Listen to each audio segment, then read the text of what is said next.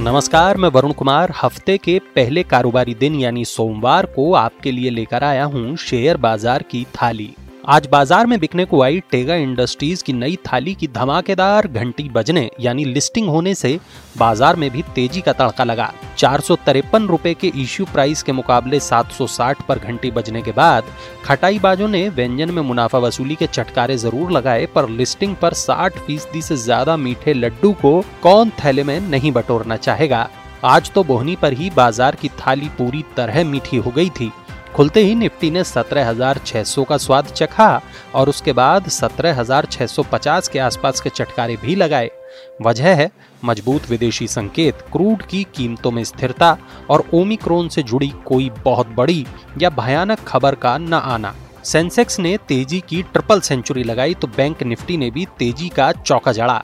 Media को छोड़ सभी सेक्टर इंडेक्स में तेजी की रसमलाई खाने वालों की भीड़ उमड़ी। मेटल, सरकारी, consumer durable, banking, IT, capital goods और ऑटो के व्यंजनों में जमकर मसालेबाजी हुई।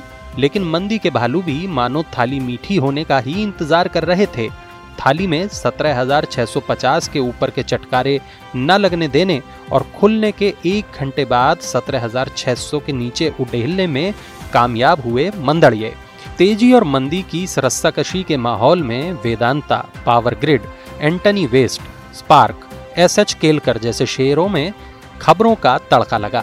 ओमिक्रॉन का डर नहीं बढ़ने के कारण ट्रैवल और टूरिज्म शेयरों में भी खूब मसालेबाजी हुई। मार्केट मसाला में आज इतना ही। ये था बाजार का 10:15 बजे तक का हाल।